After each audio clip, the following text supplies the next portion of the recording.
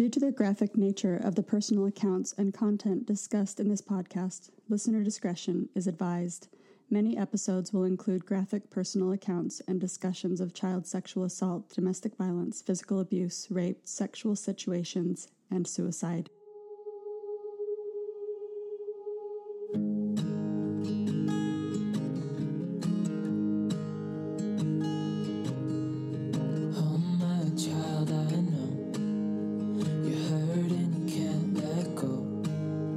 It's not your fault and you don't deserve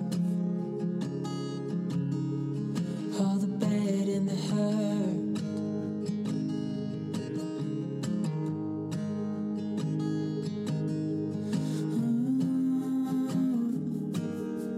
I know you tried so hard.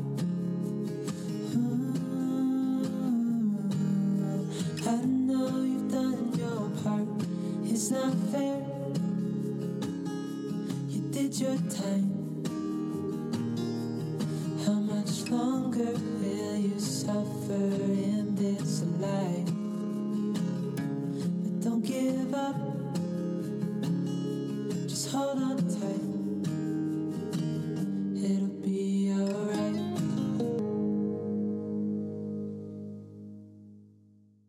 One. Hi, welcome to Latter-day Survivors. I'm Christina. I'm here co-hosting with Kendra today, and we're excited to have Alana Maiello here as our guest with us today. Alana is an award-winning documentary film director and producer who is also doing some work for HBO Max, and she's currently finishing up production on a documentary titled Chewed Gum, which exposes the inordinately high rates of sexual assault and domestic violence in the state of Utah. The trailer for Chewed Gum has been making the rounds on social media this week and has been shared a lot. Lots and lots of people are excited to see this film come about because it has a really incredibly important message. We met Alana, I think, through Instagram. She connected with us, and then we were able to see the trailer to her film and have been really excited about it ever since. So Alana is herself a survivor of sexual assault. And we're happy to have her here with us to tell her story. So welcome, Alana.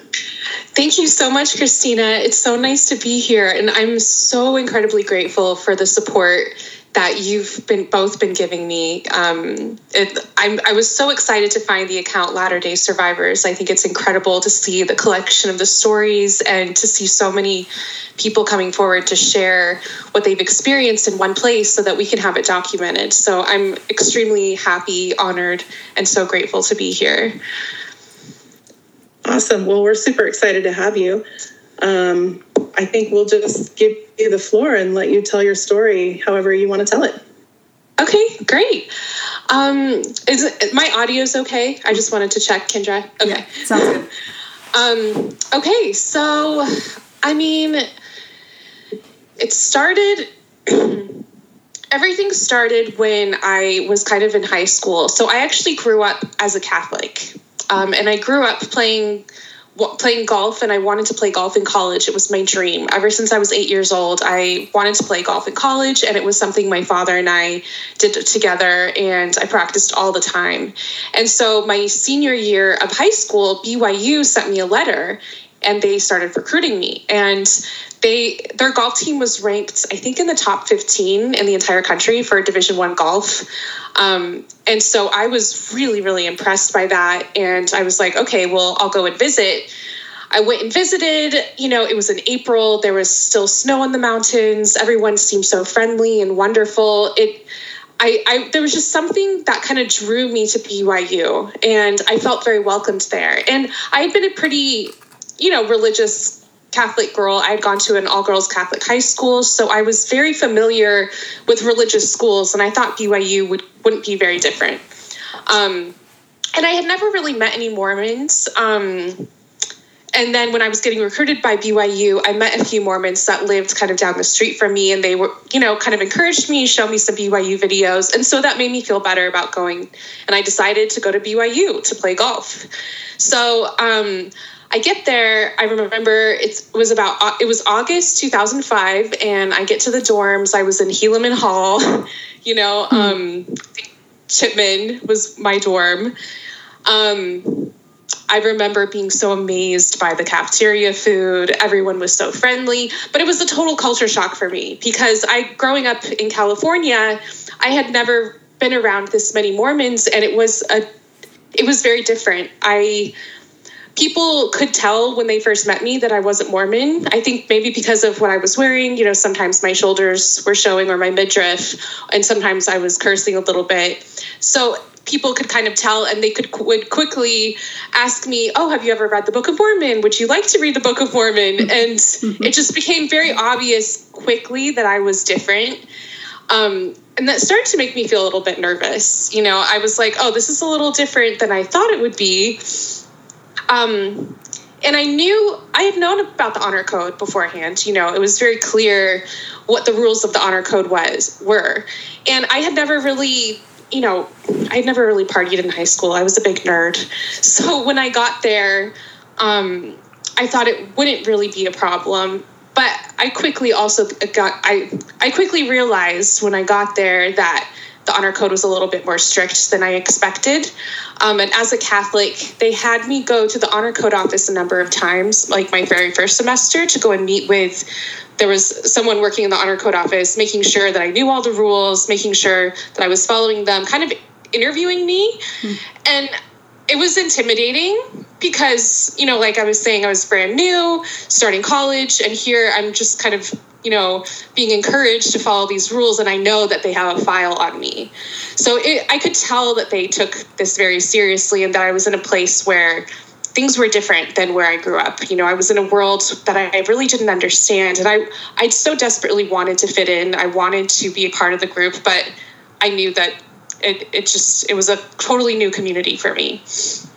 And so that first semester, I went to a party. It was November, and I was drinking that night, and someone had prepared a drink for me, and I drank it. And later that night, I was raped, and I don't know how in detail. I don't want to get too much in detail because I don't want to trigger survivors that are listening, but I blacked out at a certain point because I think I was just so, it was painful, and I didn't wake up until the morning, and I realized, oh my goodness, what has happened? Even as a Catholic, premarital sex was something that was very serious. And so I knew not only, I didn't even have the words to know exactly what had happened, but I knew that something had just been taken from me that was something that I was only saving for marriage, honestly, even as a Catholic. Mm-hmm. And it was confusing. It was scary. I just remember feeling very frozen that day, just kind of walking around the dorms after I got a ride back to the dorms, and feeling very I can't tell anyone about this, because I already didn't feel really like I fit into the school. And I just... It was very jarring from the most physical sense, obviously. And I had heard stories from girls in my dorms. Most of the girls in my dorm were Mormon. It was only me and my roommate who were Catholic. And so I had heard stories from girls in the dorm talking about, girls getting in trouble if they reported their rapes, and some of them getting expelled. And knowing those stories in the back of my mind, I was like, I really can't say anything because I can't risk losing my spot at BYU. I've worked to come here for 10 years, college golf was my dream. I just couldn't risk it. And besides the fact that I couldn't even put it into words, mm-hmm. And I just remember going to a corner in the dorm, I think the week after that, and writing in my own journal, and just feeling very I distinctly remember that as the beginning of my silence, just writing in my journal and being something happened to me and I don't even know, I could barely even write about it. And what happened pretty quickly was that like the PTSD like compounded, you know, this was 16 years ago. So I can look back now and kind of like identify what has happened because I've done so much research. I've talked to so many survivors and experts, and I can kind of see and identify what I was experiencing. And now I can say that at that moment, the PTSD really compounded, and I really started internalizing this silence and it felt like a big dark secret that I had to hold and that I had to hide from everyone. And it started coming out in all these like effects. Like I stopped sleeping, you know, I just couldn't sleep at all. And so I'd stay up all night, like with anxiety, couldn't sleep. And then I would not be able to wake up for class because I hadn't slept all night. And so I think that I'm pretty sure I failed out of like my classes that first semester, you know, because I just couldn't go to class anymore. And, you know, that was difficult because I had cared so much about my school. But that was one of the side effects for me. Another thing that happened was I started, like, I couldn't really engage anymore on the golf team. Like I would go to the workouts and I just couldn't really be present, you know, and now I know that this is called disassociation. It's when your body is holding on to this memory of trauma and you're trying to kind of avoid it to protect yourself. But what ends up happening is you kind of separate from your own reality and the present moment. And so I started disassociating a lot. And that was very difficult. And I remember going home for Thanksgiving and I felt like I couldn't tell my parents because they had such high hopes for me at BYU with, you know, playing golf there and everything. And I really didn't know how to put it into words. I didn't know how to say I was raped because I was so afraid of the consequences. I was so afraid of losing my spot at BYU and everything that could go along with that because I had been drinking that night. And so it was just, it in my mind, it was almost just not even an option to speak about it, you know? For the next year, the PTSD just like kept getting worse. Like I was very nervous. If, you know, anyone would try to take me on a date, I would get very shaky and just like kind of, I really couldn't get close or intimate with anyone. And I started some pretty destructive behaviors because I just didn't know what to do with all the feelings that were inside of me. And I didn't know how to cope with anything that was going on in my community. Hold on, I'm going to take a sip of water. Yeah. So at the beginning when you were saying that you didn't want to trigger anybody, if it helps you to be able to share exactly what happened, to be able to put words to it, sometimes that helps other people. I don't want it to be triggering to you, but when Dana had mentioned in her story in the very beginning, I don't know if you've listened to the stories, but we say things like rape, we say things like molest, we say things like, you know, sexual assault, but people don't really understand what that means. They think that there's just this word that we have that we use for this thing that happened to us. But when there's a lot of people that don't even know that they've been sexually assaulted or they've been raped until somebody else says, this is what happened to you. You're telling me something that is rape, you know? And I know that you already have the word for it, but some people don't really understand. I mean, this is kind of, this is just dialogue back and forth, but I'm just letting you know that it is safe to be able to tell that here if you want to, and that people have a disclaimer at the beginning of the podcast that lets them know that we're discussing very, very serious situations that can trigger them and to be careful about listening. So, we're not worried about language. We're not worried about suicidality. We're not worried about, you know, all the things that come along with this, because this is so important for us to tell people exactly what our experience is so that they can know that's actually what happened to me and I never would have put rape to that experience, you know? Yeah, totally. So, but I want it to be up to you. I want you to decide if that's something that you feel safe doing. And if not, then that's okay. Okay. Yeah, I can go a little deeper into it. So like I was mentioning, it was November. at a party. It was an off-campus party with some student athletes, and there was a lot of drinking going on, and someone prepared a drink for me. And I was, because I didn't drink that much in high school, I was already a lightweight. I really didn't know much about alcohol. And someone made this drink for me, and I didn't really know what was in it. Honestly, to this day, I don't know what was in that drink, but it made me feel very loopy and very out of it. And I went upstairs to try to find somewhere to go to sleep because I felt like I just wanted to go to sleep. And one of the men at the party came up there, and he started kissing me. And like, he came into the room, and I had met him before, and he had been flirtatious with me. And I was like, okay, this man seems kind of cute. I don't mind if he kisses me, although I was pretty tipsy, but like very drunk at that point. And then he pulled a condom out of his jean pocket. And this is like the detail that I remember very specifically. He pulled out the condom, and as soon as I saw that, I was like, no, I don't want to do this. I don't know.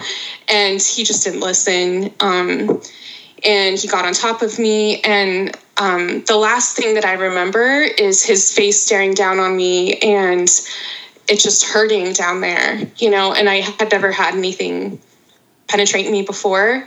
And so it was incredibly painful. And I think that's when I blacked out, because I just couldn't handle the idea of what was happening. And I completely froze, it was like a mix of freezing and blacking out, because after that, when I woke up in the morning, I looked to my right, and there was just like blood on the bed, like a bloody condom, my blood from the experience. And it was just,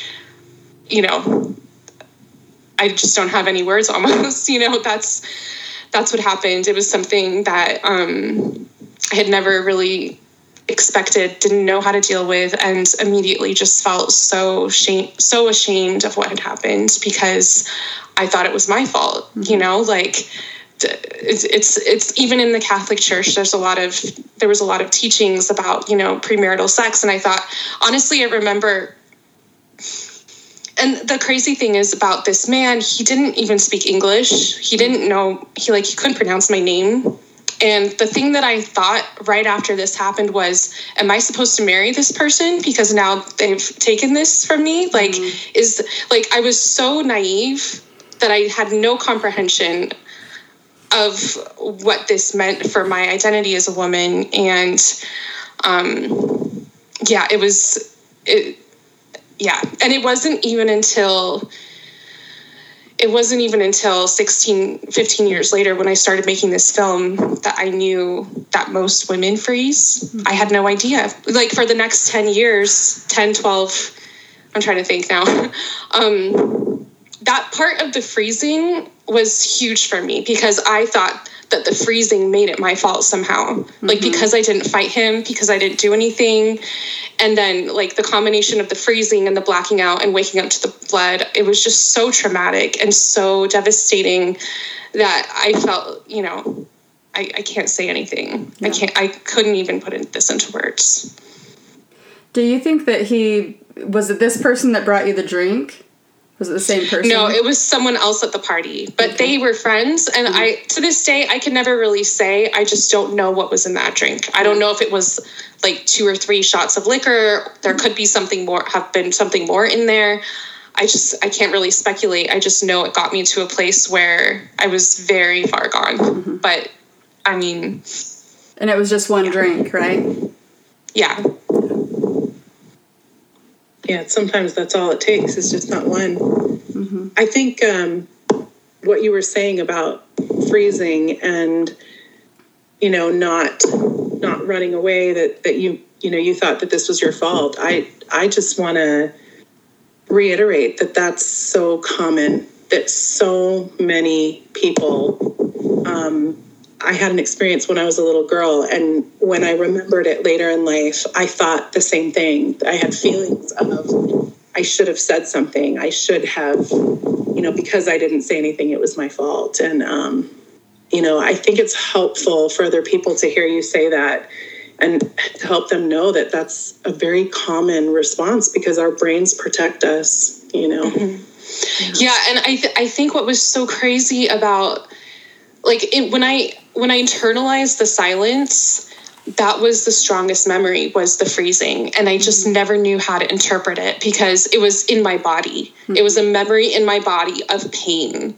and freezing and blacking out. And I just didn't know what to do with it. And so for so many years, that was the only way that I could even approach this memory, that I couldn't even put words to it, really. It was just this snapshot and experience in my mind, in my body, of trauma.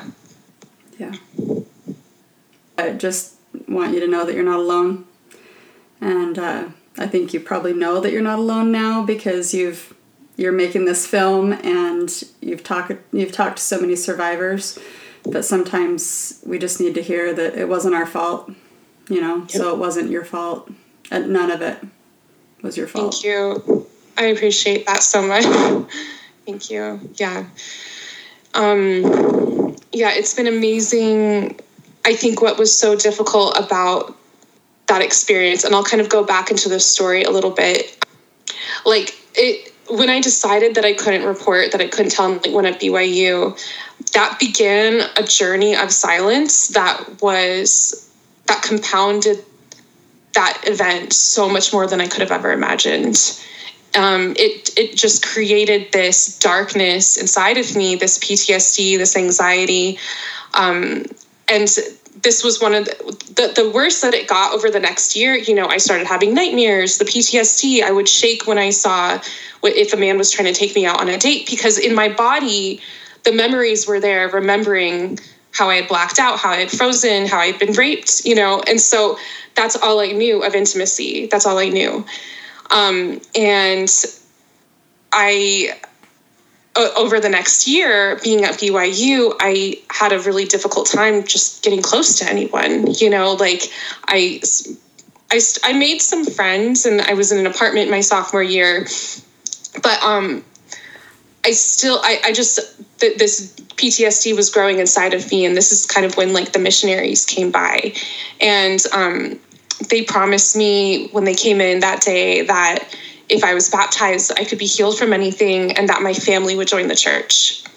And I needed something, I needed help so badly, and I didn't know where to turn. And I thought, I was a religious girl. I read the Bible. I was Catholic. I attended church, and I thought, well, maybe this is a sign that I should join this church. Maybe this is my chance. This is my second chance at life. Because at that point, I really did, how do I say this? It's not like I ever wanted to commit suicide. Mm-hmm. But I was at a point where I had no idea what to do with this pain inside of me. Mm-hmm. And so I thought the only thing that I could do was completely change my life and try something totally new and different to try to get it out, to try to just make it go away. Yeah. And then I remember talking to some of my friends and missionaries and other people in my apartment complex. And they told me that, well, when you're baptized, you become new. And I was in a class with Brother Bott at the time. He's a very famous teacher at BYU. And I went to go talk to him. I was like, oh, I'm getting baptized. And he gave me the scripture about the atonement and how when you're baptized, the old creature dies and you come out as a new person. And I was like, in my mind, I was like, oh, that's exactly what I need. I need my old identity to die so I can be something new, because I need all of that to go away. And so I know it sounds, not very rational thinking, but it was really the only option that I had at the time. Because I hadn't told anyone, I wasn't going to therapy. I had never reported to the police. This was the product of the environment that I was in and the culture that I was in. So this is me getting baptized, and I got baptized, and I decided I was going to give the church my everything. I became very devoted. I followed all the rules, all the commandments. And honestly, I really believed it. I still remember the day of my baptism. I was thinking, okay, when I go in that water, everything that I experience is going to disappear. I'm going to be a totally new person. And I felt that fresh, clean feeling coming out of the water. I felt that beauty. I felt that because I believed it. and there were so many people there who were supporting me. And I mean, it was crazy. I became kind of this like mini celebrity on campus because there's not a lot of non-Mormons at BYU. And so when someone becomes Mormon, people get very excited. And so I was getting a lot of attention for the first time, a lot of validation. And I think it really kind of contributed to this idea of, okay, like I'm making the right choice here. Like, this is what I need to be doing. This is the right path. And so I just completely dove in. I completely dove into everything. And, threw away all of my clothes, like my mini skirts, anything like that, deleted all of my punk songs. I was really into like punk and the Used and things like that. And I felt, oh, that's sinful now. Like, I can't do that, So I basically changed everything in my life because I wanted to be the most obedient girl. And I wanted to get these blessings that were promised to me of, oh, I can have a new chance at life. And I want to give these blessings for my family, because it had also been promised to me that if I was baptized, that my family would join the church. So I was like, okay, if I am obedient, this will happen.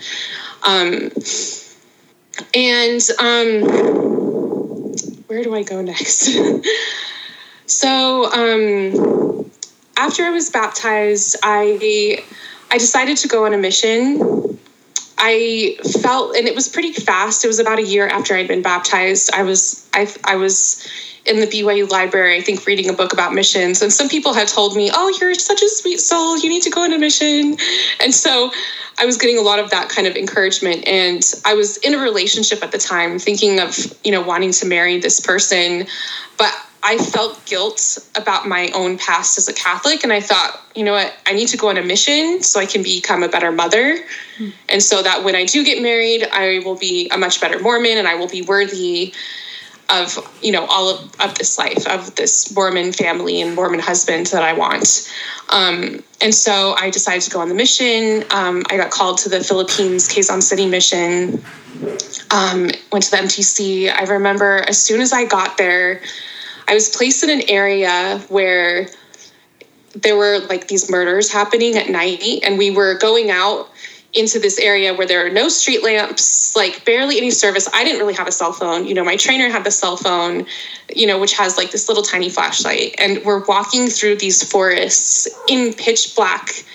And I started having PTSD because I heard in the local community that people were getting stabbed and murdered at night in these dark forests. And it's like that PTSD came back, even though I had, ever since I got baptized, I was trying really hard to repress the rape and just believe, oh, that's gone.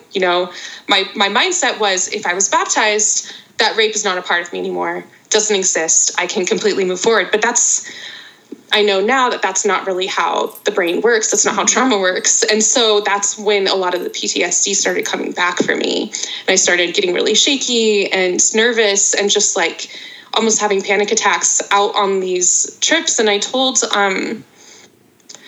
remember telling my mission president's wife about this, and, she was comforting, but at the same time, like a little dismissive, just kind of saying that I needed to resort to prayer and, trusting my Heavenly Father, which is very common now that I'm making this movie. A lot of people, a lot of leaders in the church don't understand sexual trauma. They don't understand PTSD. And so it's incredibly common to be told, just pray about it. Read the Book of Mormon. You'll feel better.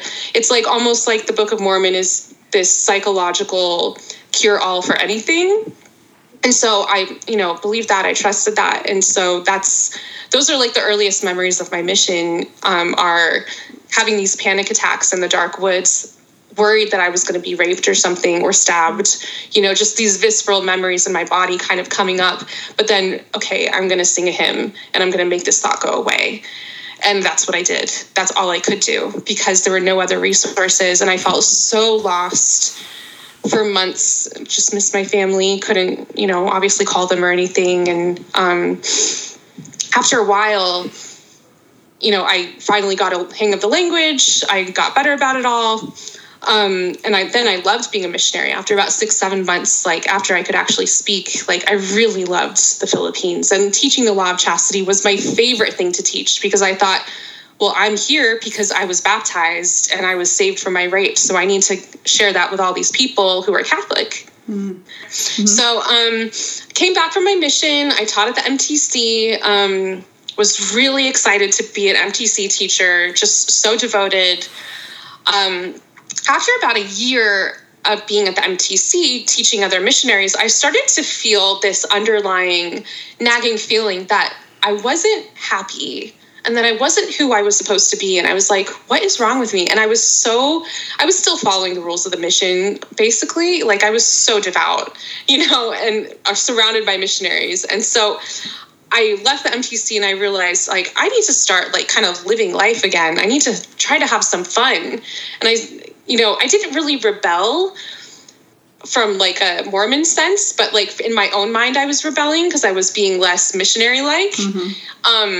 But that was kind of the first time I was like, are these rules like actually helping me or are they hurting me? Like, I can't tell. Like, is this working to take away all this trauma that I'm trying to take away? And even at that time, I didn't even have the words to call it trauma because it was just that big, dark thing in my body, in my mind that I just wanted to go away.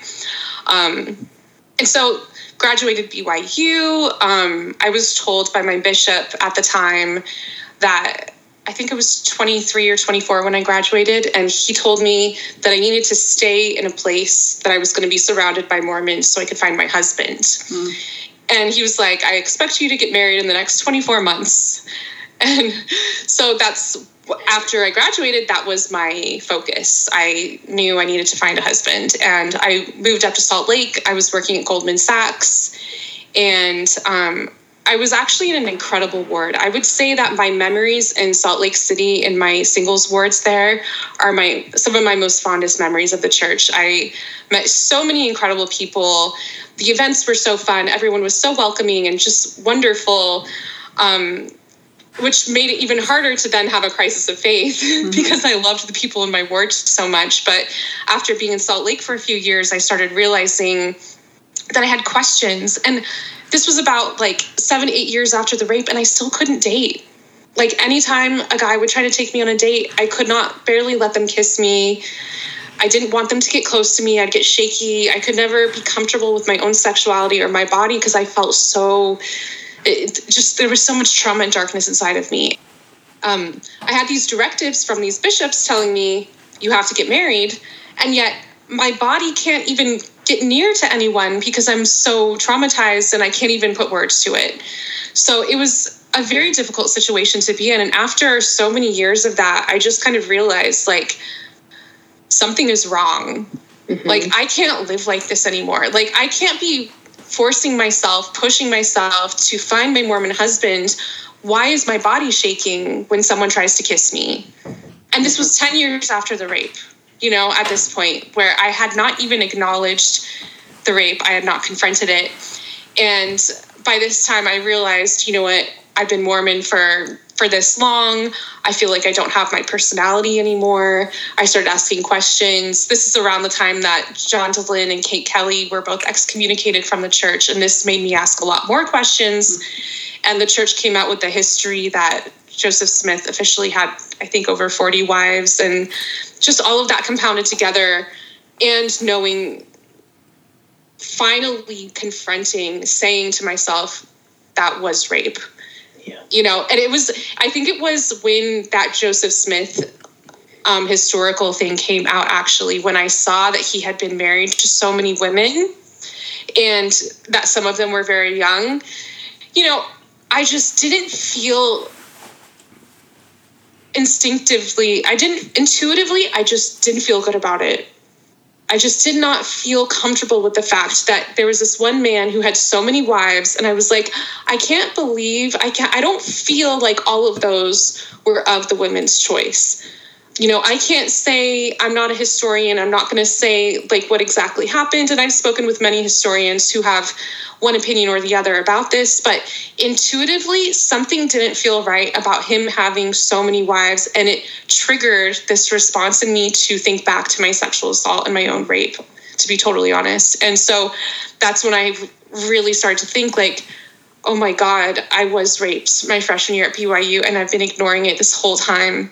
And now this prophet who I've believed in for so many years had 40 wives, which I don't feel that they were all consensual marriages. Mm-hmm. And I don't know what that means, but it doesn't feel right anymore. And so I decided to leave the church, and it was devastating. I loved my time in the community. It was so difficult to leave. But I decided that I was going to confront the rape. And I remember starting to write a lot at that time. And I wrote down in my journal, I remember saying, like, I'm going to take a whole year and I'm going to focus on this. I'm going to go to therapy. I'm going to confront this rape that happened to me. And I'm going to do this. So that was kind of the beginning of my healing journey. That was in 2015. And it took a long time to really unpack everything that I had experienced as a faithful Mormon, because I had become so good at repressing. Mm-hmm. I remember when I went to therapy that first time, just even processing the fact that I was raped, processing the frozen, the blacking out, all of that. And she helped me work through it. And I felt so guilty, as many people do, who have any sexual feelings. Like anytime I had tried to masturbate in my 20s, I just felt like I was bringing all this shame onto me. So I unpacked not only the shame from the rape, but also, any sexual feelings at all. Like I almost like hated my body, looking back, yes. It's just so sad, but that's how I felt. And I remember it was so difficult to work through all those feelings. And that year of therapy was really confronting the rape and the deep shame that I had and the hatred that I had for my body that I was just holding on to internally. Yeah, I'll just interject there if you don't mind and just tell you again, I think so many people are going to identify with that because especially in this religious culture that we grew up in, that's kind of the crux of everything, was just deep shame around bodily functions, deep shame around sexuality, deep shame around something that is so normal. And they take that and they twist it so far that when you want to do something normal, like masturbate, which is a normal thing to do, you can't even find pleasure in that because it comes with so much shame. And then, like you were saying, all the triggering. And I was also going to mention, you've been talking a lot about how your body would react to things like when you were in the forest. And I don't know if you've read The Body Keeps the Score. You have. Okay. Yeah, that book is such a phenomenal book about trauma and how it talks about how that's exactly what happens. Our bodies remember these events, even if our minds don't remember the details of them. And so when we get triggered, our bodies react as though it's happening again, and it doesn't know the difference between a memory and reality. And so you end up being in fight or flight all the time, every single time you get triggered. So, I just want you to know, again, you're not alone. You are not alone in this. So many people, myself included, have experienced this. Yeah, I think you put that really well too, how the body keeps the score, the body holds on to the memories, because at the end of the day, that's also how I accessed my healing, was learning to trust my own body again, because all of this deep shame and, self-hatred that I had from these purity teachings, it was those moments of panic attacks and feeling shaky on going on dates for so many years and not being able to get rid of that. That's finally what led me to know something is wrong. Mm-hmm. So even though my mind and my will, my desire to be so spiritual, my goal was to repress that, to make sure that I didn't feel any of that. But at the end of the day, my body was the one that informed me, like, this is something you have to deal with. You have to confront this. And so I feel incredibly grateful that, in a way that this is the way that our bodies are built, that we hold on to these memories. Because when you do start to confront them, when you do start to acknowledge what has happened, that's how you get through it. That's how you break through. And for me, I will be completely honest, because I had been so intensely suppressing these memories of sexual violence. It took me almost 7 years to unpack and process and heal everything. And I can say it's only in the last 2 years, which is 16 years after my rape, that I've really fully healed. And, I would have never imagined that it would take that long to really, but I had to, it was such a long journey, it took, and I know that there's so many women, so many survivors who, many people don't acknowledge things that they've been through until their 30s and 40s, and then it's a long journey. And I will say, exactly. And I will say that I think, I didn't want to go to therapy. I really didn't. I was very resistant. And I went to therapy for that year in Utah. And then I decided to move back to California, which was a totally new struggle in its own way. But it was these, when I decided to go to therapy, that was the thing that really helped me to heal, because I started to learn these skills and these ways to cope with my own anxiety, not to pass it over to someone else, but to learn this is what I can do to help myself heal. Absolutely. Therapy is a gift, isn't it? Oh, yes. I've been in and out of therapy myself for the past 5 or 6 years. And yeah, I can attest. You do learn some amazing skills. And that's one of the other reasons why I think it's problematic when the church, kind of swinging back to your film that you're making, the church likes to keep everything in-house. They want to deal with everything on the inside. And the problem is that they aren't therapists. They're not licensed, and they're certainly not trauma informed by any stretch of the imagination. And that causes further damage. It really does. Yeah.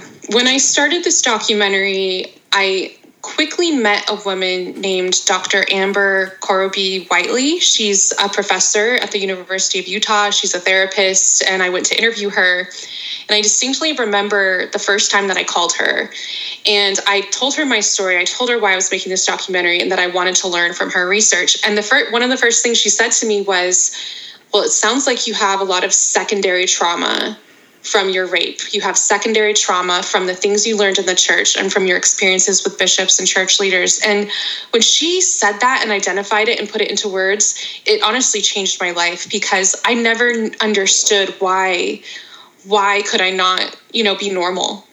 Right. And so to have someone explain to me, okay, you have this event, this sexual violence, this crime that has been committed to you. And then when you don't talk about it, and when it's dismissed by people that you tell, that you trust, that further contributes to the isolation, to the PTSD, and to the mental health issues, to have her explain that to me in, a very calm and logical manner, it changed everything for me, because then I was finally able to go through and unpack what I had been through. And also, that was right before I started interviewing many survivors that are in my documentary, so that I could understand and identify what they had been through. And it's incredibly common for a woman to report to her bishop, because bishops, as Mormon, I didn't grow up in the Mormon church. From what I understand, and I know to be true, is that the bishops are the father of the ward. It's the person that you respect and you trust the most. And so when you have a problem, you go to your bishop, right. And most women, there's this sense of even distrust of the police and outside sources. I think that might be changing a little bit now with the younger generations, and since the Me Too movement has happened. I'm hoping, but I know that there's still some that are particularly isolated and insulated within this structure. And so if you're a girl, and I've talked to so many survivors who have reported to their bishops, and the first thing that they're asked to do is repent. Ugh. And that's not trauma-informed. That's not the way that you handle someone who's just told you about sexual or domestic violence. That's going to make it even worse for them. And I spoke with Donna Kelly, who is, she was a Utah sex crimes prosecutor in Utah for over 35 years. And she had over 3,000 cases. And she told me when I explained this to her that she had seen this in her cases, that it was very common. She said that bishops are not trauma informed. They don't have an understanding of sexual or domestic violence or PTSD, so they can't identify the difference between a feeling of just having a crime committed against you. You know, they can't even identify that. And a lot of times women don't even know how to put it into words. But she said to me that when a survivor goes to someone and they report, if the first interaction is negative, it's very likely that they will not report again, and they will bury the experience for at least 10 to 12 years. And I found that to be common. Even many of the survivors that I've interviewed, many of the survivors that I've spoken to even this week with the trailer coming out, the number that I'm seeing the most is 10 to 12 years of women keeping it within themselves, not after speaking to their bishops, and not seeking help for another 10 to 12 years after that, not starting therapy for another 10 to 12 years. And so, unfortunately, this is a pattern of women knowing something is wrong, going to someone that they trust and love, and then having, their trust betrayed because the system and the institution of the church does not have the correct policies, education, and procedures in place to adequately address these problems. And you cannot have bishops telling women that it was their fault. Read the Book of Mormon. You need to repent. Like, forgiveness. Like, there's just a whole... And you know what? I will say, some girls that I've heard from had good bishops, and they were sensitive, and they cared, and they didn't ask them to read the Miracle of Forgiveness. They didn't ask them to repent. So it does happen, and I don't want to make it seem like there aren't good bishops out there. But the fact that institutionally there are policies that do not protect women who are reporting, that's a major problem, because it's leading to so many women suppressing, not just repressing their sexual violence, but suppressing it consciously by saying, okay, I just talked to this man that I trust the most in the world. Yep. He told me that it was my fault, so I'm going to read the Book of Mormon, and I'm not going to try to think about it. And then it gets buried. The sexual violence, the PTSD from that sexual violence just becomes more compounded, isolated, and it grows within that person until 10 to 12 years later, it's too much and they can't deal with it anymore. Yeah, and then they're having breakdowns, and it's affecting so many different facets of their lives. You talked about, you said something about if the first interaction is negative, that then they suppress for 10 to 12 years, because it's so much more than even just being negative. It's re-traumatization when they're not believed. And I think actually, Kendra posted something about this a while back, in which she said sometimes when a victim comes forward and is met with negativity and is not believed, that trauma sometimes is almost worse than the original trauma, because it's being traumatized all over again. It's being told, we don't believe you. That's the message. Even if those aren't the overt words, that's the covert message that's heard by your brain and your heart.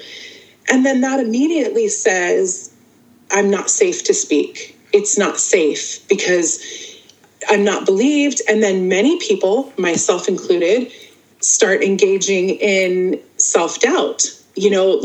Am I just misremembering things? Maybe it wasn't that bad. Am I just making a big deal out of this? And it all compounds, and it just re-traumatizes, and it makes the situation so much worse. Exactly. Well, and I love the way that you put that. And again, Dr. Amber Korobi-Whiteley, she has a paper. She's done extensive research. She's interviewed hundreds of survivors in the LDS faith specifically.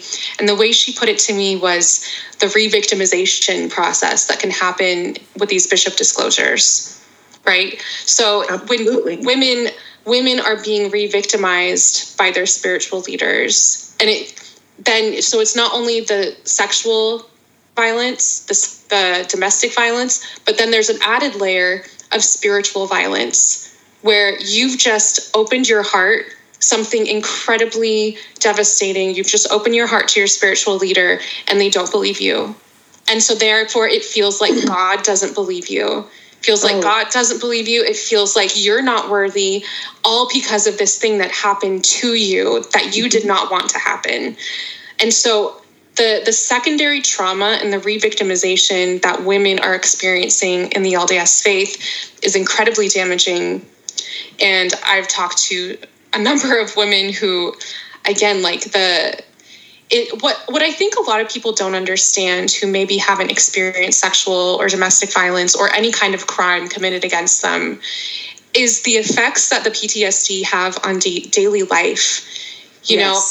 And I think the cost of survivors living with this in silence is so much more than people understand. And you have to ask yourself, you know, I think that there are some statistics out there, I don't know them off the top of my head, but the cost of going to therapy, the cost of, you know, not going after, you know, the lesser confidence that you have, not going after to live the life that you want because you don't believe yourself anymore. You don't even trust your own memories. You don't trust yourself because the person that and the religion that you trust the most in the world doesn't believe you. You know, there's an incredibly high cost to this. And I think that unfortunately, what we see in Utah specifically is it's already a state that is incredibly difficult for women. It's at the lower rankings of so many statistics for women that it's abhorrent. I think it's number 3 or 4 in the whole country for ranking for women committing suicide. It's either it's either 49 or 50 for the wage gap, for equality. You know, women do not have a position of power in Utah. The Utah legislature is 90% men. Mm-hmm. You know, that women do not already have a voice in Utah. And so to know then that the rates of sexual and domestic violence are higher in the state of Utah than the rest of the country, compounded with all these other issues that they're not getting paid the same. They're not getting access to higher education or even education at all. They're not getting access to, you know, higher paying jobs where they could empower themselves to leave these marriages that are unsafe. They're not empowered to seek careers that would make them independent and free thinking. You know, it's all of this together, which is why, you know, this documentary, what I explore in this documentary, basically, and what I did not expect to find. When I started this documentary, I thought that it was going to be really just about BYU and what I had experienced there and what I discovered there with the many other BYU survivors. But when I kept digging and I met a sex crime detective, mm-hmm. Multiple attorneys, a nurse at BYU, she's a researcher there, and multiple journalists who all confirmed these high rates of sexual domestic violence in Utah. And it's what is also unfortunate about it is that many women in Utah don't even know this.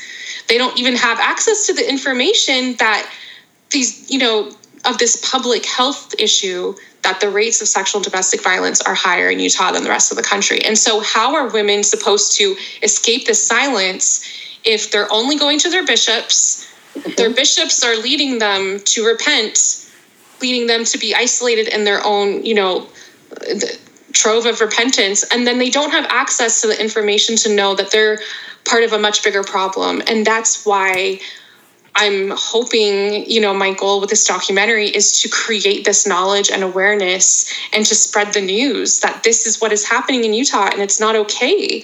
You know, it's 2022 in America. Mm-hmm. We should not be having women experience something like this, especially in a state, which I will say this, I love Utah. Utah is beautiful. It's incredible. It has one of the top economies in the country. They have the financial resources to focus on this problem. And yet women are not prioritized and they're at the bottom of any type of priority list. It's just, you know, I just want to make my voice loud and clear there. It's not okay. It's just not okay. Yeah, you bring up some amazing points. And I think that, you know, at least the way I see it is that one of the things that's so sinister about this, when you say that they don't have the information, is that so many, you know, I'm talking about women just in the Mormon culture, we grew up in a patriarchal system that sent us so many messages that, these messages are coupled with, messages that the gospel is all about love, and it's all about, eternal families. And it's kind of packaged in this really beautiful package on the outside, so much so that women, and I this is myself included, I admit this, growing up in the church, I didn't even know that I was oppressed. I didn't know that I didn't have a voice. I actually didn't think I needed a voice, because I grew up in this system that told me that the priesthood leaders would do this for me. And so I was one of those people when, Kate Kelly when that was all going on, I was still in the church at that time. And I admit, I would have arguments with people. And I was the one that was saying, why do you feel like you have to have a voice? Why do you feel like you have to have the priesthood? This is the way it's supposed to be. Women are supposed to be women. The blinders that are put on you from birth are so thick and so tight that I didn't even know they were on my eyes. I didn't know it until after I walked out. And so that's why I got so excited when I saw this trailer to your film, because that's exactly what needs to happen. Women inside don't know what they don't know. And this is such an important message that you're trying to convey. It's a life-saving message, truly. Lives are lost over this. Mental health is lost over this. You just mentioned things like the cost of everyday life, the cost of therapy. And, really, there's a lot of people out there that don't have access to that stuff. They can't even access therapy if they wanted it. The costs are so deep. They're so deep. And so many women just don't even know that it's going on. Yeah. Well, and what is so difficult also to see is the amount of silencing that happens. Like you just described, from when the time that you were a little girl growing up in the church, you're told that we're told that women are valuable, women are important. We're not going to learn about Heavenly Mother because it's too special. And so you have these women elevated on a pedestal. And at the same time, you're also told you can't have the priesthood. Your husband is going to be the provider. If you get a job, okay, maybe we'll accept you, but you're going to have all these cultural factors of women in your ward who are just raising children. Why are you working? Why are you pursuing something? So there's all these cultural signals that are telling you need to stay home and have children and have as many as you can, because that's your spiritual purpose. And you know what? I will say this. When I was really active in the church, it felt really good to feel like I was living my spiritual purpose as a woman. I felt like I was doing the best I could to find a husband and to become a Mormon mother. And I felt a sense of confidence about that. But looking back, I didn't have my own voice. I didn't have independence. I didn't even have barely a personality, because I was pushing myself so hard to try to fit into this mold that just wasn't me, and that's what I find so devastating about even hearing you say that you didn't want to have a voice, because as human beings, whether we're men or women, every human being deserves a chance to speak up and to express their thoughts, to feel.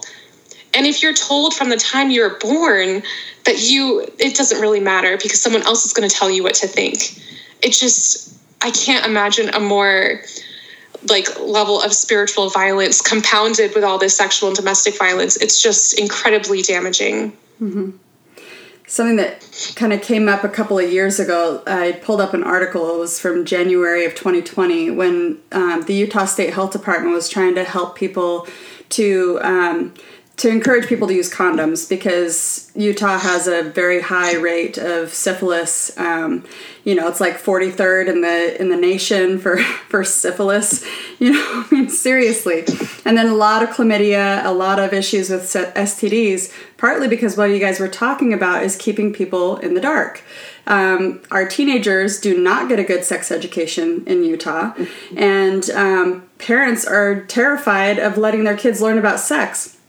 Not just learning about safe sex and learning about how to protect themselves, but just this idea that they are going to be taught about sex outside of the home, when this is something that's a family matter, a church matter. But these kids do not get taught about sex. So this thing with the Utah State Health Department, it was these condoms that had the wrappers on them that were Utah-themed condoms, and they say like things like "greatest sex on earth" and "this is the place."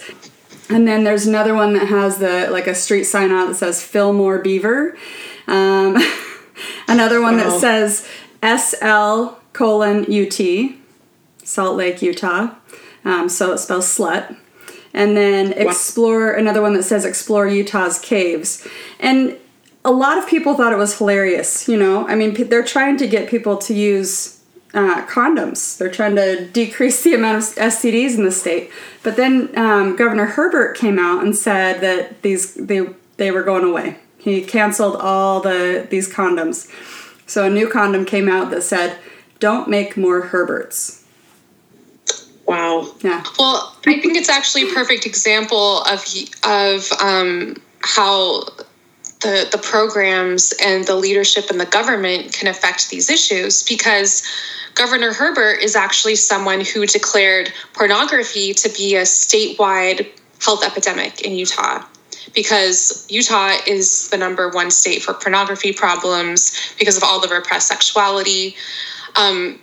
And when I discovered that, my first question, why isn't sexual and domestic violence considered to be a statewide health problem? Mm-hmm. Why isn't that considered to be the epidemic? We have women who are experiencing this, and this violence isn't being acknowledged. Right. And there are many times, I think Spencer Cox is a little bit more open. A little bit, I don't know completely, but it frustrated me beyond belief to see Governor Herbert talk constantly about how Utah is the best. Utah is number one in almost everything rankings in the country. And in my mind, I'm just like, you're not even acknowledging what women are experiencing in this state, as if it doesn't matter. Mm-hmm. And when that's the signaling coming from the leader of your state, and so many Mormon women look to the Republican Party in Utah and look to the legislature, they're not going to question them either. And a lot of those men are priesthood leaders, they're bishops, they're stake presidents, and they have the priesthood, and so it's, again, another layer of leaders telling women in the state of Utah that they don't matter, they don't have a voice, and they don't really care. It's true. It's true. It's not just that they don't care, they will participate and be complicit in covering it up. Mm-hmm. And this is where the silencing comes in, because in a healthy community, you can talk about sexual issues. You can talk about the condoms. You can talk about STDs. You can talk about bills that cover strangulation. Like, I talked to a number of Utah politicians, and the uphill battle that they cover every time they bring a bill regarding sexuality to the Utah legislature, mm-hmm. because so many people don't even want to talk about the fact that sex exists outside of marriage.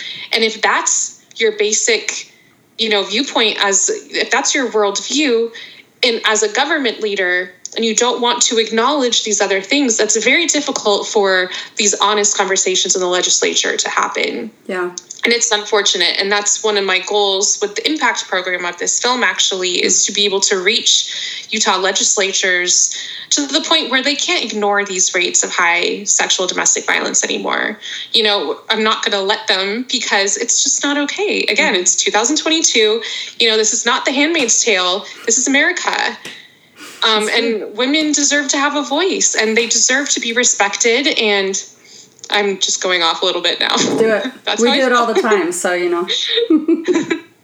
You're exactly right. It's fantastic information, because it, like you say, it goes to show how deep the church's claws go into everyday society, right? It's not just the church.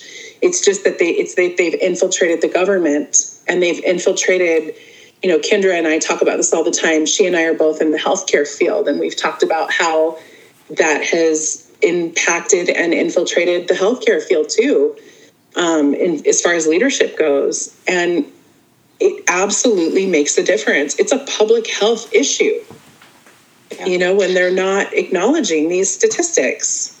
Yeah, and that's why in my film, I have intentionally been as journalistic as possible.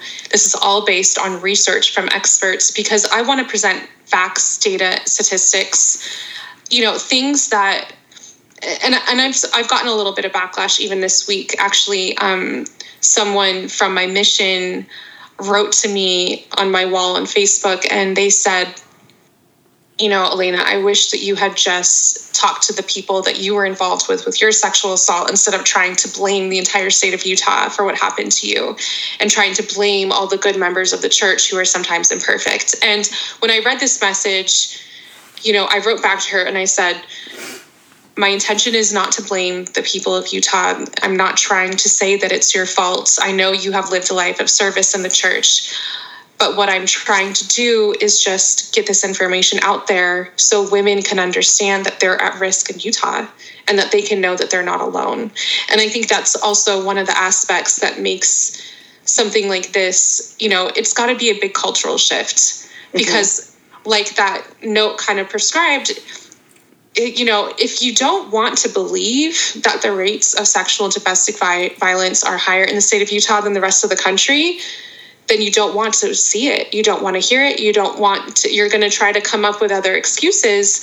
But unfortunately, the reality is that these are statistics, and they should be out in the public. And women do deserve to be aware of this problem. They do deserve to know, because even if you aren't a victim, you probably have a friend who is. And Absolutely. If someone comes to you, you should be able to know to say to your friend who's disclosing to you the rates of sexual and domestic violence are higher in this state, and let's get you some help. Let's help you report. Let's help you to try to find solutions, resources, and healing to this problem. And that's my entire intention and goal with this. A lot of people say, well, my intention, again, is not to tear the church down. That's not something that I'm trying to do. I'm trying to make it safer. I'm hoping that there will be some people in the church, maybe of the younger generation, maybe some of the people who are a little bit more progressive, who will listen to this information and to the studies and to the data and say, we want to create change from the inside. Mm-hmm. And that's one of my goals. And I want to connect with those people with positivity. And I think that I hope that's something that happens. I think your intention is amazing. And we've seen this in the past, that the church, although they are very slow about it, they do make subtle changes based on social pressure. We've seen this over and over again. It takes them a long time. It's very delayed, but as information comes out and information and facts and statistics are presented, they reach a point where they cannot deny any longer, and they have to make changes. And again, they're subtle, they're small, but you're right about this next generation. We've been talking about this. I've been talking about it with several people recently, that I don't think this next generation is going to stand for a lot of this. I think a lot of them are really waking up to what's going on, and they're just not having it anymore. They just aren't. Also, going back to something you said about the person who wrote on your Facebook wall, when that person said, I wish you had just, I think you said, I wish that you had just addressed this with the people in in your circle that it had happened with. That exactly right there is the whole message of silencing. That's it right there. It's the same thing people hear leaving the church when they say, well, because I've been told this too, you left the church, but you can't leave it alone. there's just this whole culture of silence. We don't talk about anything. We don't address anything. And if we don't talk about it, it either doesn't exist or it's going to go away. Exactly. And I think that's why what you're doing is so incredible, because you're just bringing to light very factual information. And I have to say, I was so impressed just with this trailer. I watched the long one, the 10-minute trailer you have online. I'm so impressed with just how professionally it was done and with so much credibility. There was no trash talking. It was very professional and very factual. And you're right. I think you're going to get more of an audience that way, you know? Yeah. Well, and I think that, you know, like I said, it's not my intention to disparage the church. It's my intention is to spotlight these issues of women being silenced and to spotlight the facts that sexual and domestic violence is higher in the state of Utah than the rest of the country. And, you know, I understand the perspective of true believing Mormons not wanting to look at this information. I understand that because I lived it. I was there. So I understand exactly. We understand that mindset of not wanting to see the bad things, because when you're so active, your whole life is centered around, I want to share the gospel. I want to share the positive things about my faith to bring people into it. And if that's your entire goal, you don't want to talk anything bad about your church, because that's not going to entice people to come in. And I think that's inherently is one of the issues, is this hyper focus on positivity in the LDS community and faith, which I did myself. You know, I was hyper positive about everything that I could be. And anytime I had a bad thought, read the Book of Mormon, pray, sing a hymn. You know, I loved it. That was my entire life for many years. And so I get it. I understand.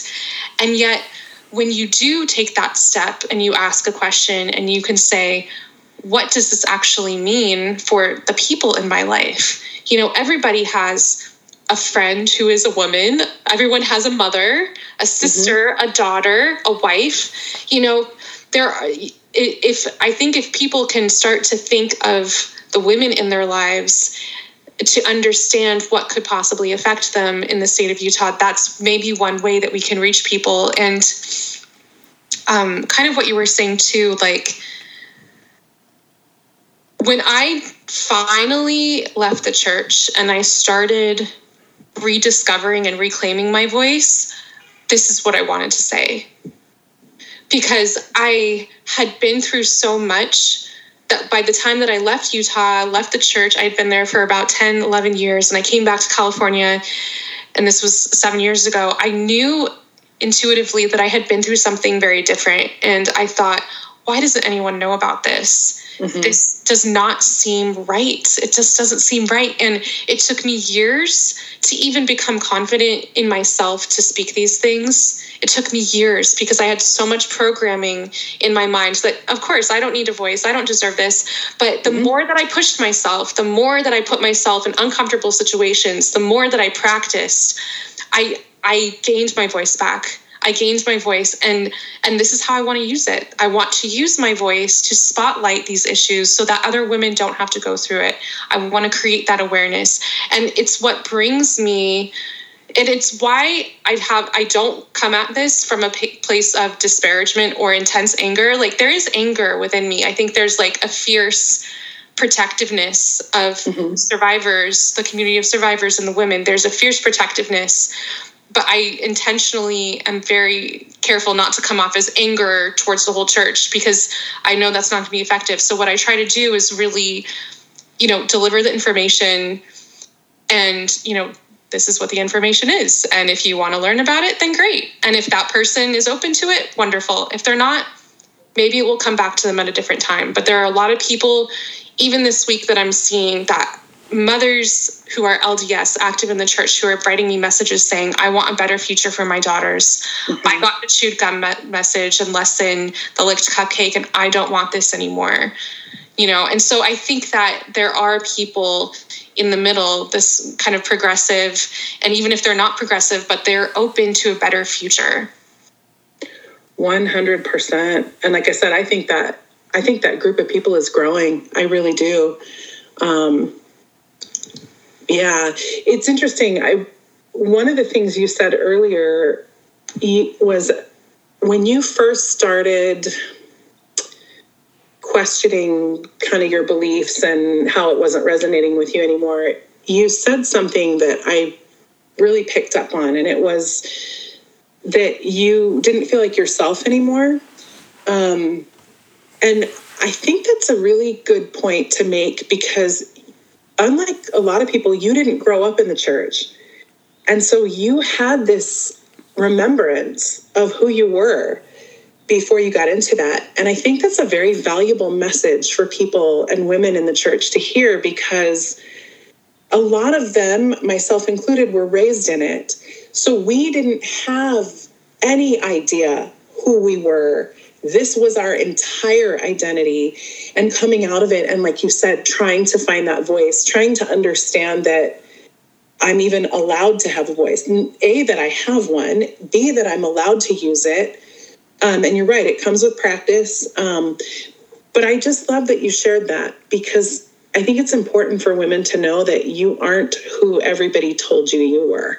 You are your own person. You are your own.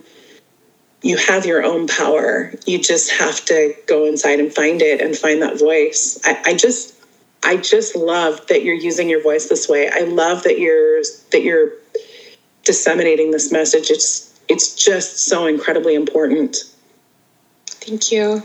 Well, and I think that what's so important to me as a filmmaker, as a journalist, but also as a person, a survivor making this for other survivors, is knowing this journey. Like, I know that on the other end of people watching my film, that I'm going to be reaching people who have not fully reclaimed their voice yet.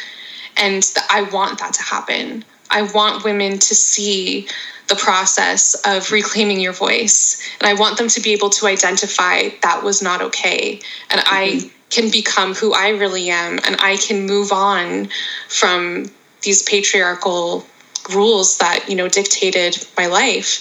And I think that, what is really meaningful to me, what I think about a lot, because I've worked on this film for about 5 years on my own.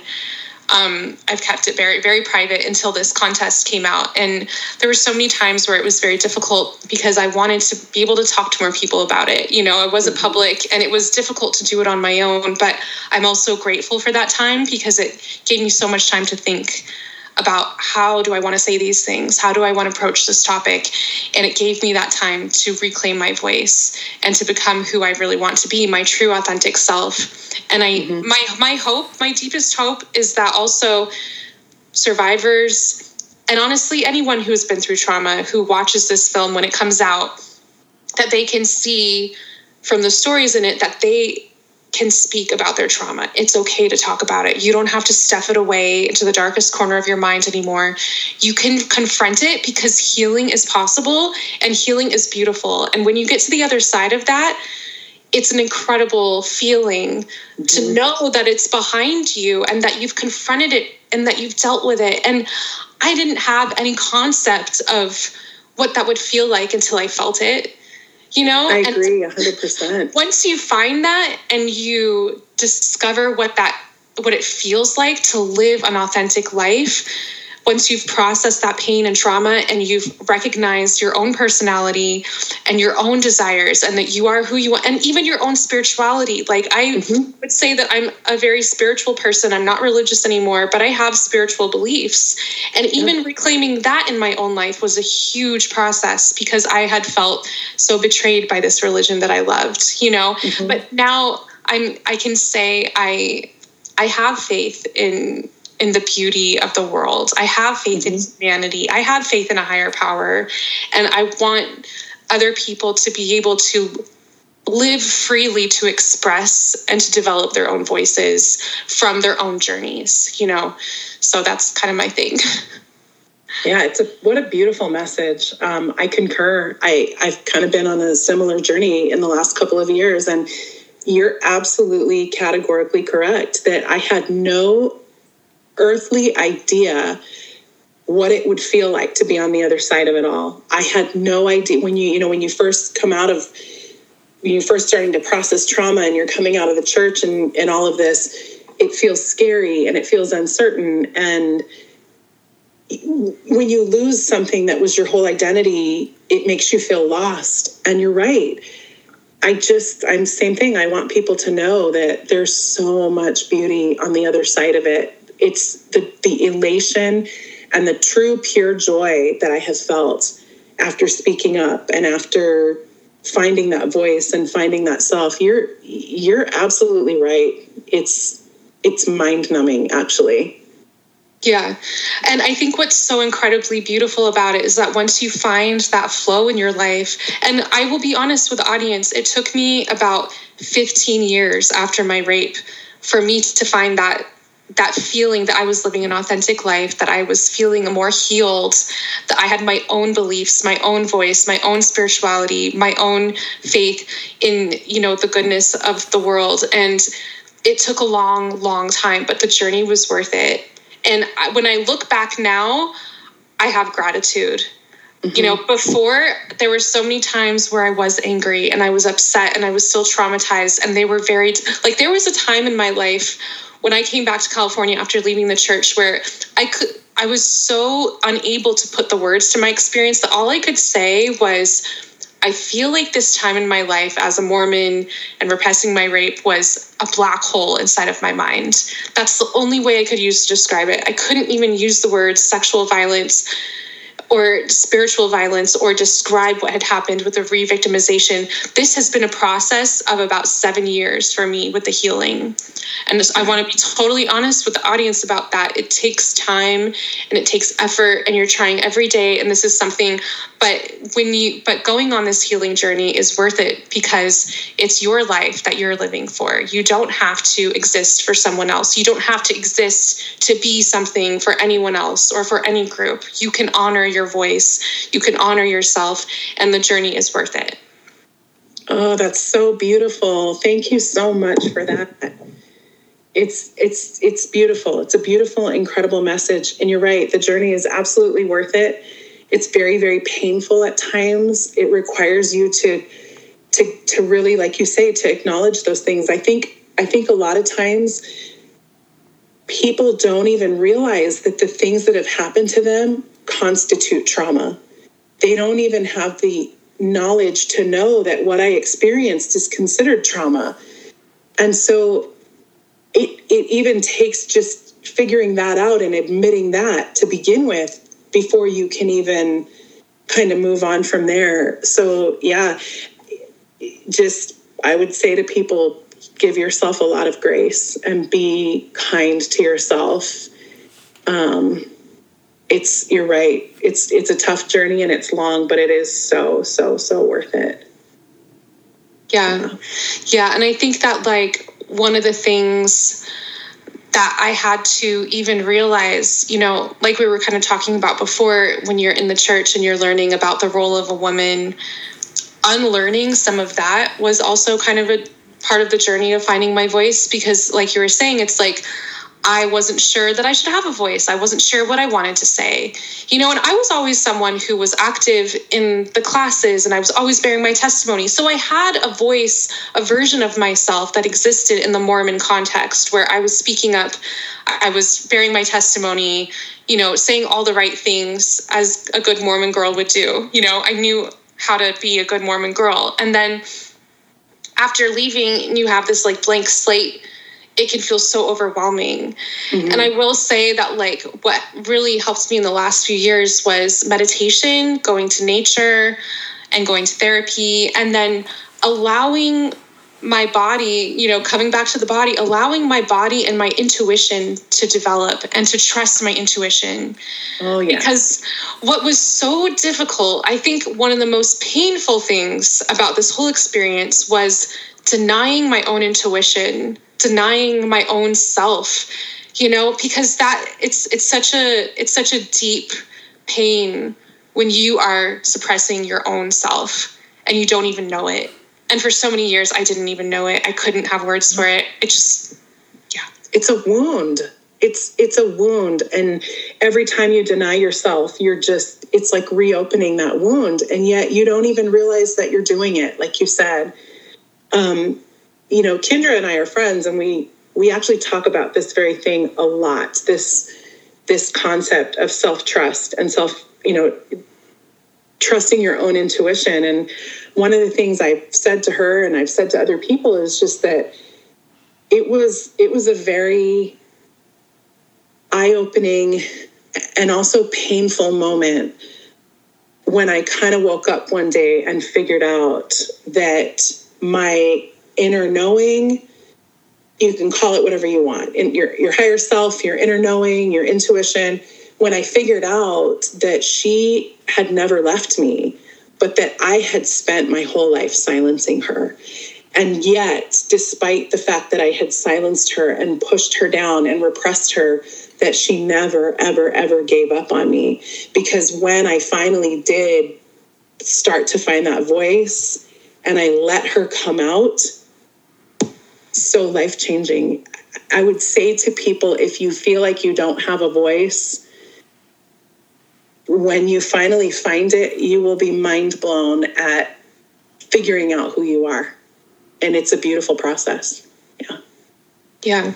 That description, just brought me to tears. I feel so touched, so emotional by what you just described, because that's the inner intuition within all of us, and it's finally, when you find your voice, you can get to that place where you do feel that's your own spiritual power. And it's not coming from anything external. It's not coming from any group. It's coming from within you. And you can't you can't be obedient enough to earn it, because that's not how it works. It just exists. Your inner spiritual self, your inner power, your inner divine feminine self just exists. And there's no rule that you have to follow to make that be. It just is. And that's the beauty of it, is that you can always come back to it. You can always feel connected. And I feel like one of the things that, in the church that I loved so much was the family history. I loved the idea of doing work for my ancestors, doing work for, in the temple, all of this. I was obsessed with it. I just loved it. And after I left the church, that was something that, I did not know how to confront that. Now that when I left the church and I was like, I don't believe in God, God just hurt me through this church. How I didn't even have a concept of trying to have a connection with my grandparents who had passed away, and then going through my own journey the last 2 years and realizing, wait, you know what?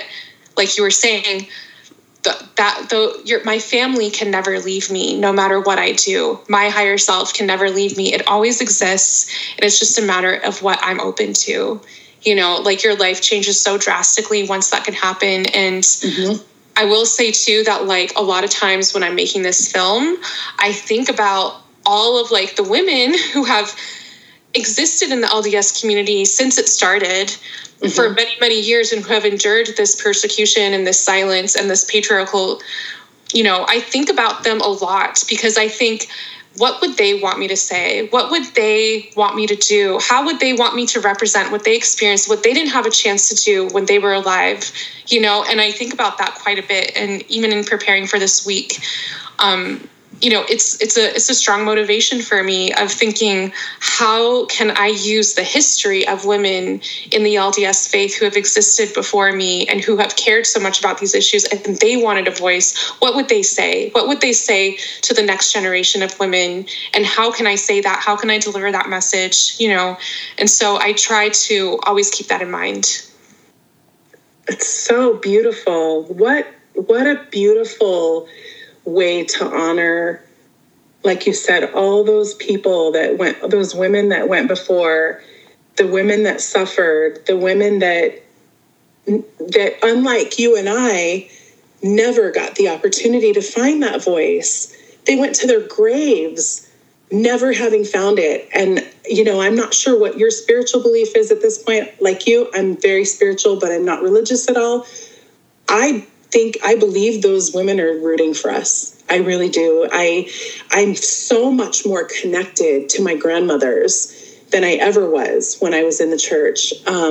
When I was in the church, I always felt like, well, I'll see them again someday. And now I'm so connected with them, and I feel like they're with me all the time. and they have been rooting for me on this journey. And I think these women are rooting for you to because by bringing this film to light and giving women this voice, you're giving them a voice too. You're giving them the voice that they never had. It's a beautiful thing.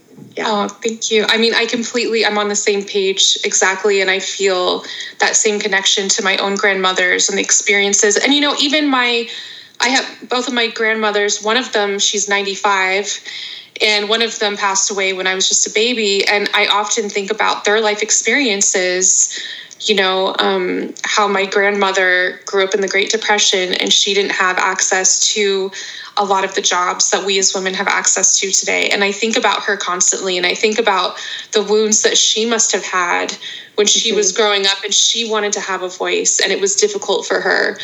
And I think a part of my work now is trying to heal that.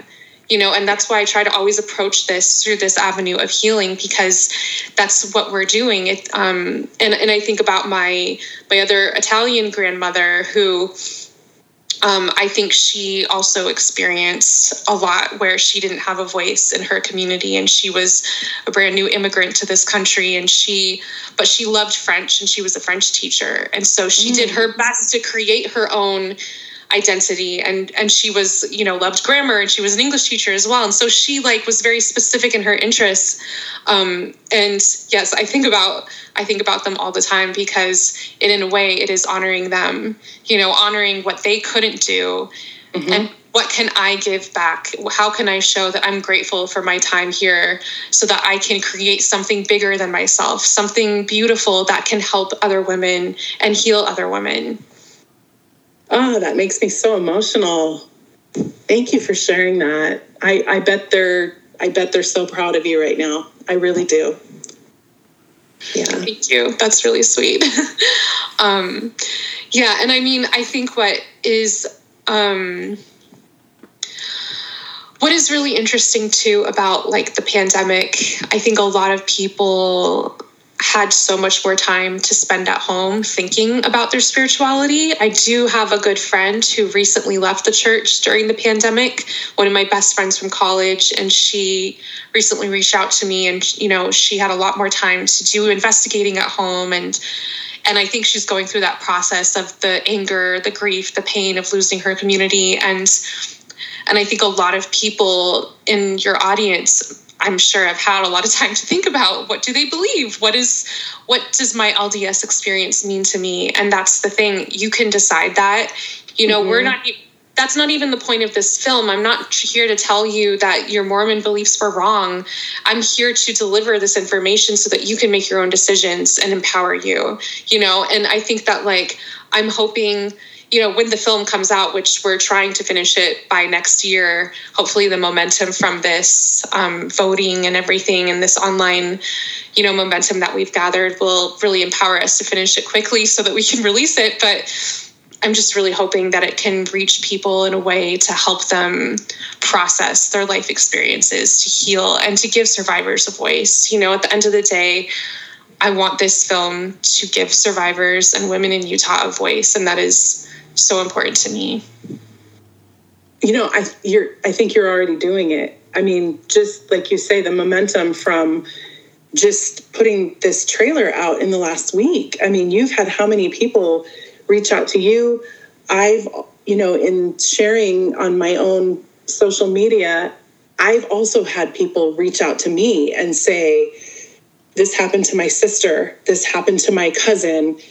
They never spoke about it, but now they've seen this trailer and now they think maybe they can come forward. I've had 2 people tell me that just in the last 2 days. Wow. So it's already making an impact, and it hasn't even been released yet. So please know that the work you're doing, it's having an impact, and it's reaching people. Thank you so much. I'm so glad you shared that because I've had a few messages that are kind of similar, and I'm always I read them and I'm like, oh my goodness, this is working, because I've been doing this on my own for so long. It's still kind of hard to believe that this is now in the public. People know about it. And it's heartbreaking to hear from the women who a lot of times I'm hearing that women watch the trailer and then they're triggered because they feel it all come back to them. All those memories of trauma are coming back to them, and it breaks my heart to know that that is happening. But then then they share their story, and then they say, I want to share my story now. And I've had a few women share their story on their Facebook because they've seen the trailer, and then they're going to seek therapy and they're going to start their healing process. And it's just incredible to go back to think of being in that moment again of, oh my gosh, I'm so raw in my trauma, and I want to start the healing journey. But I'm seeing that happen a lot, and I'm very grateful. Yes. Yeah, I've been seeing it a lot this week too. And I'm in several different Facebook groups, and I've seen the trailer being posted in these Facebook groups multiple times.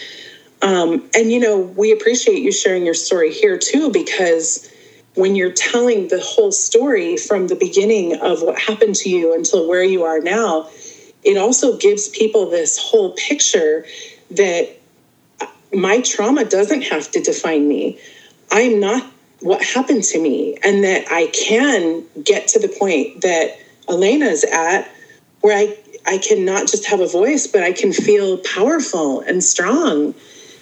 I think that's so important, because so often when people are sitting with their traumas, it feels so impossible to get beyond them. And a lot of people don't know where to start. And am I going to feel this way forever? And it's really scary to talk about it. So the more that other people talk about it, the more we shed light on it.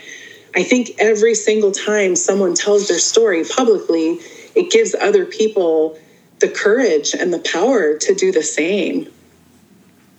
Yeah, and I think you bring up a really interesting point, because if you had told that girl that I was when I was 19 years old at BYU, had been raped, decided to be baptized, if you told her what I would be doing now, I don't know what I would have thought.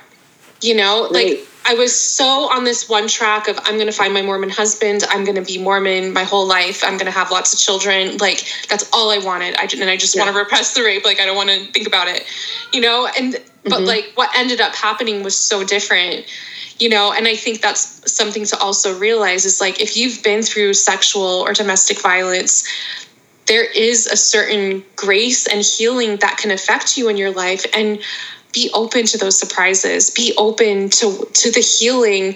And you never know how it can start. You never know if it's going to be a friend in your life who has experienced something similar. I have people close to me, very close to me, who have experienced physical domestic violence. And so that's something that we share. And so that's something that we can relate to on that level. We can talk about the trauma. We can talk about, and I understand different things that they're going through. And so it gives you a certain understanding and a certain connection with people. Never can I say that the sexual violence, I'm not saying that that's a gift. That's not what I'm trying to say. What I'm trying to say is that you take your experiences and you are in this moment, and whatever opportunities come your way, you make the most of that, and you make that moment the gift. And if you can learn to share your experiences to help someone else, then that sharing and that healing becomes the gift. We can never look back on these experiences and this trauma and say that that was my Mormon way of thinking, repressing it, suppressing it, saying, oh, whatever, I don't care, like, it's in the past. That's not what I do anymore. I honor it for what it was, but I choose to say, this is what I'm doing about it. This is what I want to create with it. This is how I'm turning that energy into something new and different. And that's how I take my power back. Oh, I love that. That's so beautiful. And I resonate with that so much. I experienced, one of my traumas was just around childbirth trauma. And it's interesting because now I'm a nurse and I work with birthing mothers. And so I so understand what you mean when you say you take that experience and help other people, and that becomes your gift and your healing. And that's exactly the place that I've found healing, is helping other mothers when they've experienced childbirth trauma. Because you said something earlier that I thought was so profound, in that, and I don't remember exactly how you said it, but the gist of it was that you have a unique voice in this journey because you've experienced this personally. And I think anytime we're talking to somebody about something, it's not that we have to have experienced it, but when you have, there's a level of connection there that just can't be there in any other way. And so I say that to people all the time, that's how been part of my healing from childbirth trauma, is just helping other mothers. So I get what you're saying 100% in this. I get it. It's a gift if you are of the mind to do it. And not everybody is, and that's okay. But yeah, it can be a really beautiful thing. Well, and I think what's really interesting about what you said is, so a lot of the survivors that have been reaching out to me this week, when I read their messages, I will feel such an automatic connection to what they went through. Yep. You know, I'm reading these words, and yet I'm feeling so powerfully, oh my gosh, I know what it feels like to go through this. I feel this so strongly. Yep. You know, and so it's a bond that you have. And so I think what is really interesting is the last 7 years that I've spent in my life healing from this.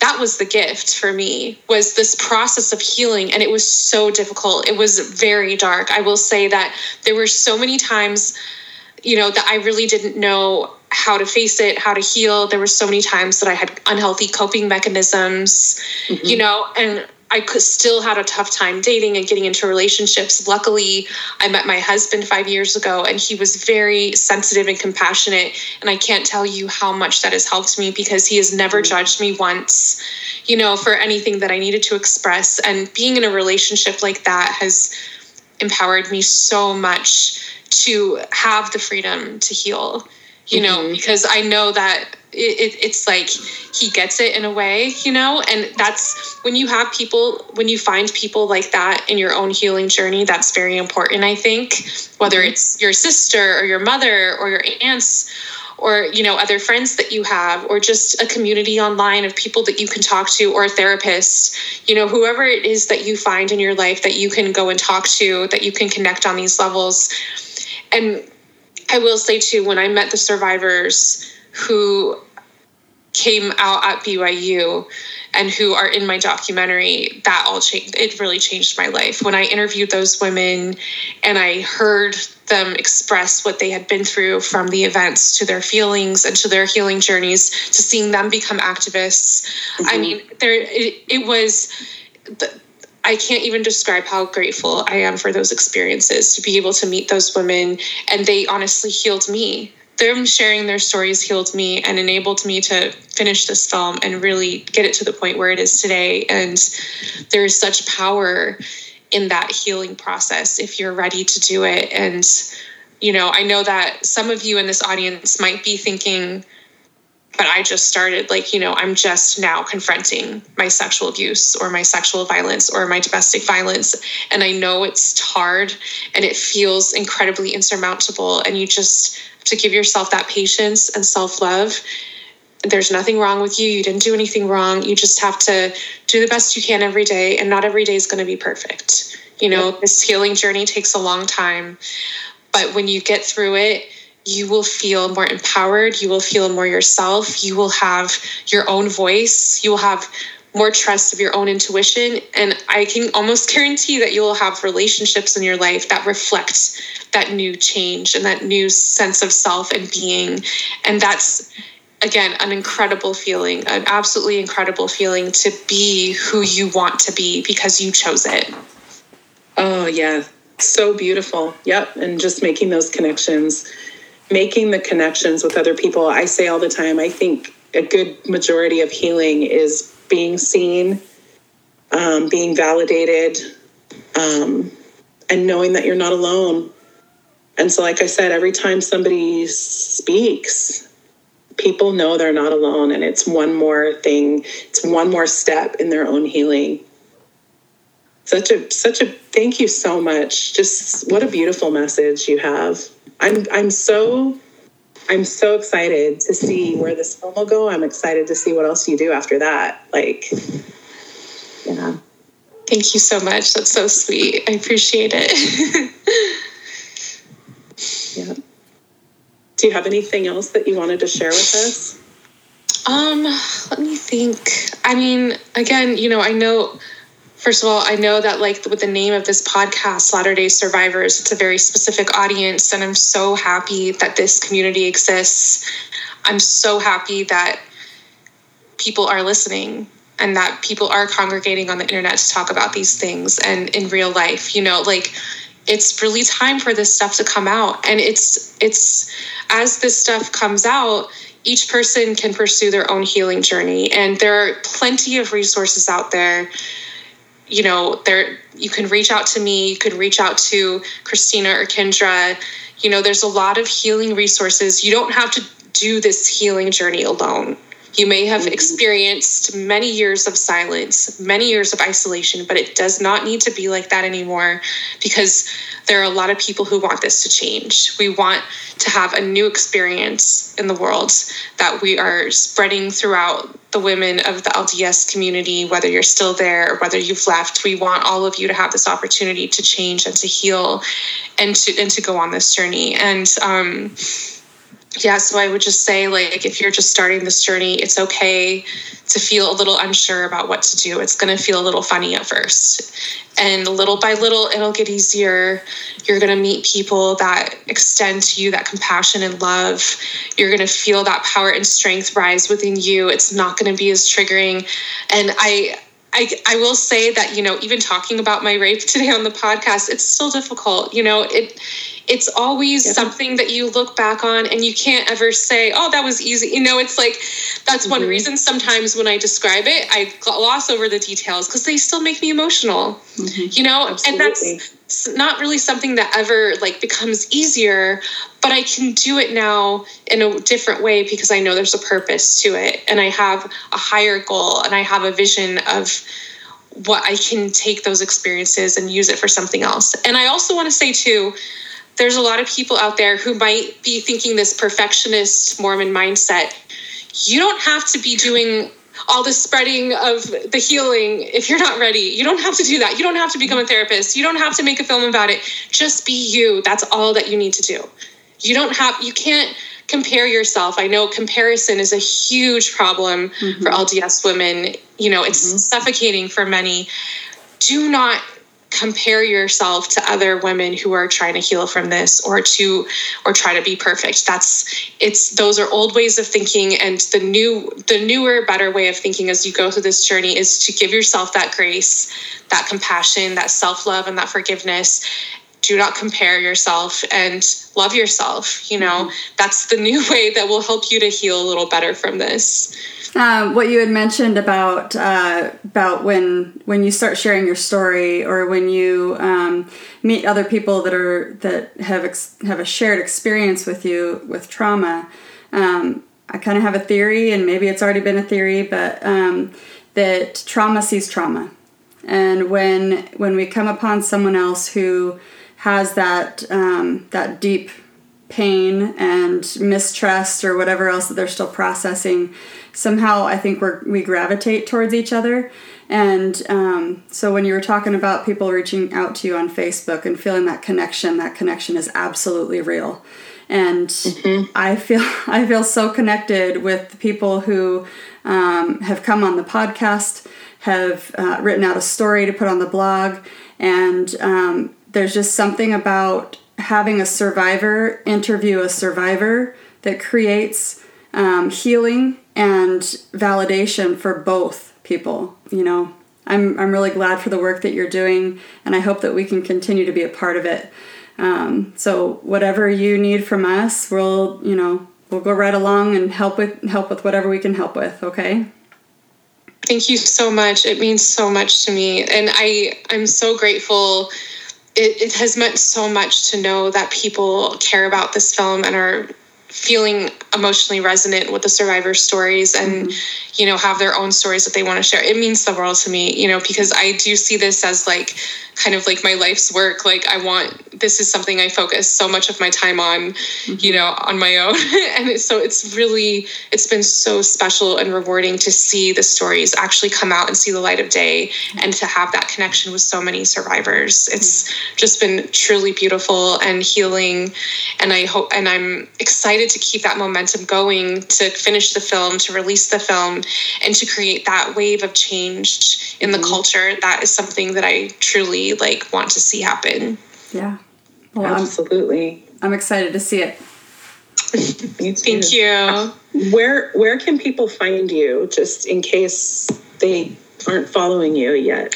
Yeah, so I'm on Instagram. My name is kind of hard to spell. It's Alana Maiello, Maiello. It's Italian. But you can also just go to Chewed Gum Film on Instagram, Facebook, or TikTok. The website is chewedgumdocumentary.com. You can message me on there.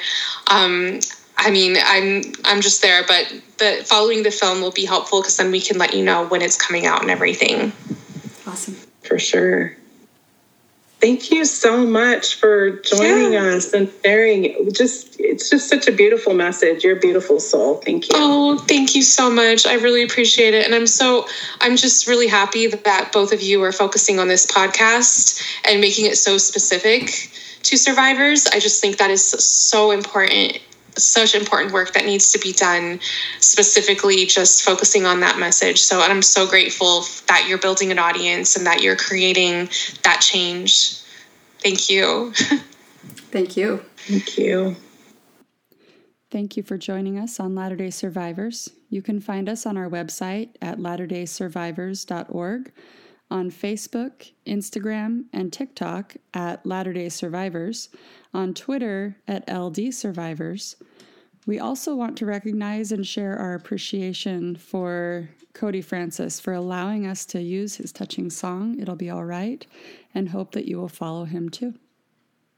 As survivors of sexual assault, we wanted to provide a platform for survivors to share their stories. Many survivors of all types of abuse may be able to recognize and relate to the patterns of behavior in the victims, abusers, families, and friends of the stories shared by other survivors on this podcast. Often as we escape oppressive family, religious, and social constructs to a safer place, where we come to see our abuse and all related issues, we are better able to process and begin to heal. We believe that when we share our stories with others, we can also help them to heal. It can take decades for survivors to find the courage to speak about these things.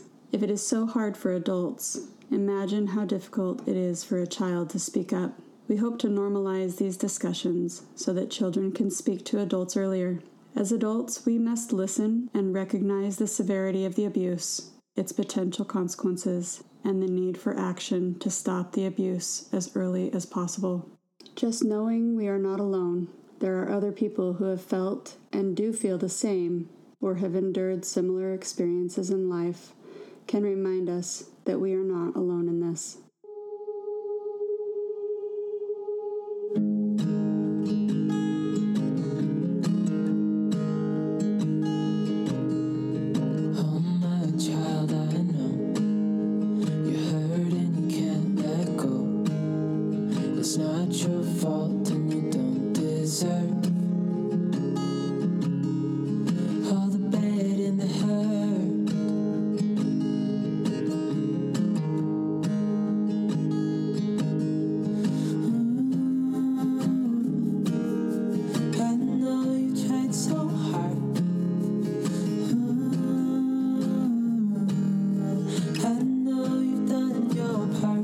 It's not fair.